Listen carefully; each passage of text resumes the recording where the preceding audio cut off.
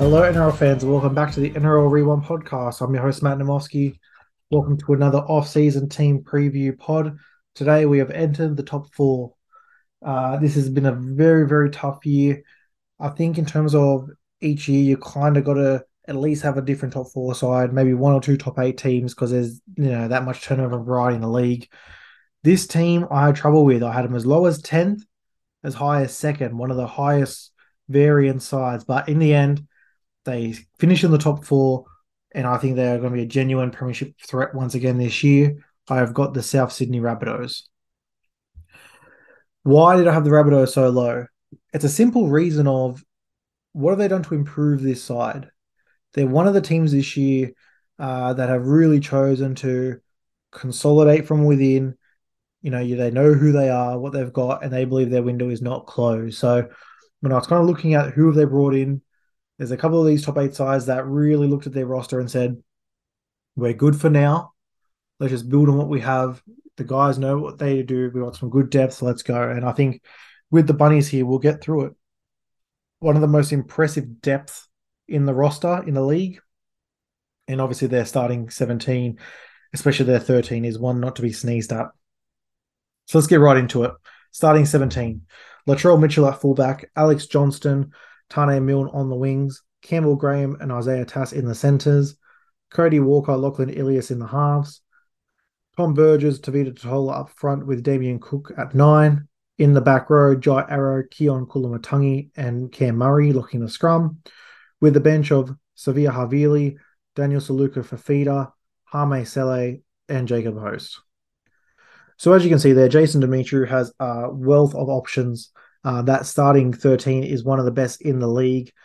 You look at even in that back line when they had a couple of guys that moved on and we were wondering what was going to happen.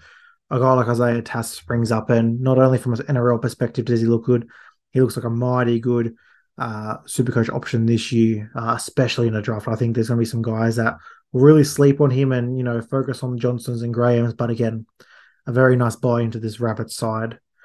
But the thing that I love about this squad is the depth. And I think this year, depth will be really tested out. I think, we do forget about it a lot of times as we do the previews. But when you look at this one right here, it's one of the better ones because, if Latrell Mitchell goes down, Blake Taft can go into fullback.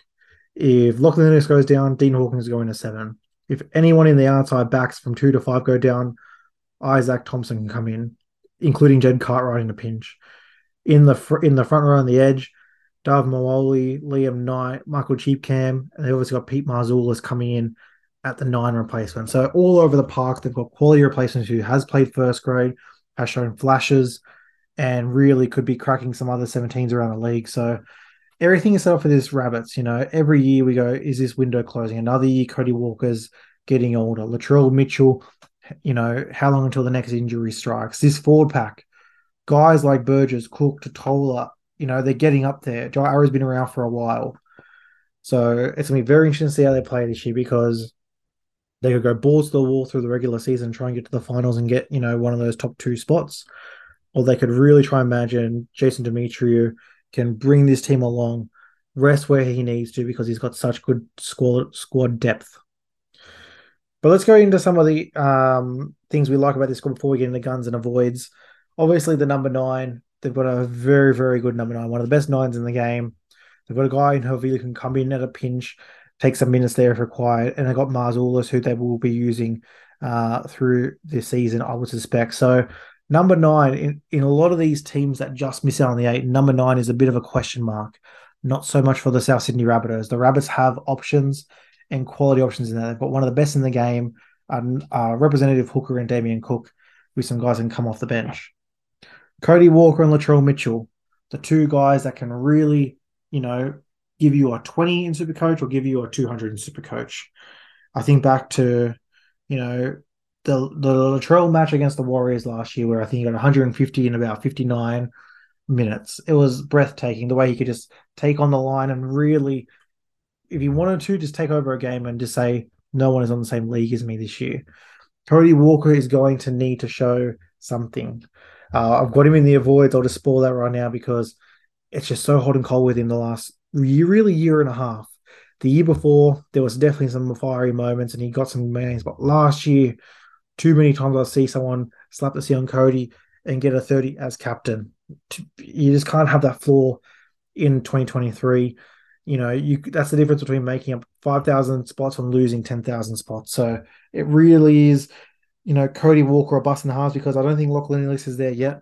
He did come on late in the end of the season, have a couple of games where he had some nice assists in to key on there, but even with those assists, there was a 50 or 60. It wasn't, those assists didn't get him to an 80, 90, which we really want from Lachlan earlier. So I just don't know if we're there. And I think Dean Hawkins is someone who maybe has a little bit much better of a super coach game. But again, Ilias is so young. I think he's got all the pedigree as we've seen in the reserves and him coming through the grades. So I think you've got to bank on it. And again, he's going to be someone who will be picked very late in the draft, maybe not even drafted. Could be a little bench stash. Again, on the right matchup for the Bunnies, you wouldn't mind having some Rabbitohs on their day. Let's go into the guns. Number one gun in this team is Latrell Mitchell. I've got him as the second best fullback, and he will be a top 5 pick in any draft that he goes in. The way he runs and commands a lot of attention in his attacking line for the Bunnies, always the one to throw that pass. He very, very rarely gets stiff with the assist or the contribution there. He always gets the assist. And he's one of those fullbacks that doesn't need to rely on a lot of assists to score their points. He can barge over himself, break a lot of tackles. So add in the goal kicking. Bit of a down year in goal kicking last year, but we've seen him at his peak be somewhere above 80%. So everything is pointing out for Latrell Mitchell. He had the hammies worked on.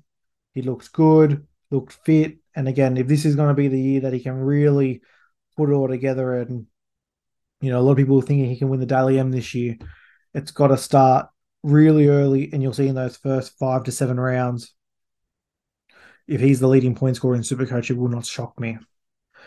The second gun is Cam Murray, who I've got as a second best 2RF in the game. I've got him as a second round pick. And I just think with Cam Murray this year, you need more of the same. Relentlessly into the line. I think there's going to be a lot of times when he's going to feign that pass and be able to punch through the line, or the opposite, he'll go hard in the line, pull it up, and get Cody Walker or Lachlan Ilias on one of those sweep plays who can go through and get that line break assist. So I think, there's an instant floor of 60 for Cam Murray with the work that he gets through. But as we saw last year, there's a couple of games where he can poke up for a try or two and get that to a 120. So definitely someone that, I've actually never owned in draft. And in Classic, maybe once I've had him, maybe not even one, as I said in the 2RF preview. So I really want to get some Cam Murray stock this year because I think it's going to be a good year for him. And then the third gun, you got to go Alex Johnston, always a top 5 center wing. He's on his try scoring record where he's going to try and catch Ken Irvine. Hopefully he gets another 20 tries this year. And if he does, at 19 a pop, including the line breaks, yes, please. I think he's definitely an option. It's always hard where to rank these center wings that rely on tries. Him and Adokar, I think of specifically. You could go anywhere from round 3 onwards, I think. He went top 2 rounds in our league last year, and that didn't end up being too bad because, again, on the right day, you can captain Alex Johnston and really, turn that 130 into a 260. So, yeah, there's a lot of gun options in this team, but some of the avoids, I think the first one I'll probably shout out would be Keon Kulamatangi. I really like him this year, but I have faded him a tad just for, I think, some of those attacking stats that he got last year. I rode him last year. He was one of the guys I did have down the stretch last year, and he was scoring tries. He was getting really good meters, but there was also times in the game where you look and go, he's only on 30. I really need him to do something here. So if they really don't go down dry arrows more, or they go a bit more direct through the middle, if they go with more sweep plays and cut him out, I do worry. I think Lachlan Ilias really did rely on him last year. If Ilias has taken another step forward, then potentially there won't be so many short balls. But we'll go to Lachlan Ilias next, only because, again, I think halfback, you could get to about 14 different halfbacks in the league this year before you get to Lachlan. But I think, again, one of those guys that will be such a cheap price. If he does string some games together, you could pick him up after 3 or 4 to make sure it's sustainable. And he will be on the waivers, I will presume. So you can kind of pick him up after round 1 or 2 and see what you got there. And then the last one, probably if I had to pick one, would be Tom Burgess. Another season getting older, a lot of miles again on that tank. Front row forward is somewhere you don't really want to be touching, those highly mid-range guys. So I think from a draft, somewhere late in the round, you definitely don't want to go top, single-digit round pick on him. But again, there will be some value at that stage in the draft later on. But that will do it for the Bunnies, guys. Fourth, they should finish. They will get a final against number one. And I think, again, they could really cause some damage if they're really, really firing. But again, let it be known, I had them initially down at 10. So it could go sideways. It could go really well. They're definitely the high variance team this season. But we'll leave them for there, guys, and we'll jump on to team three next. So thank you for listening. Have a great day, and we'll hear from you soon. Cheers.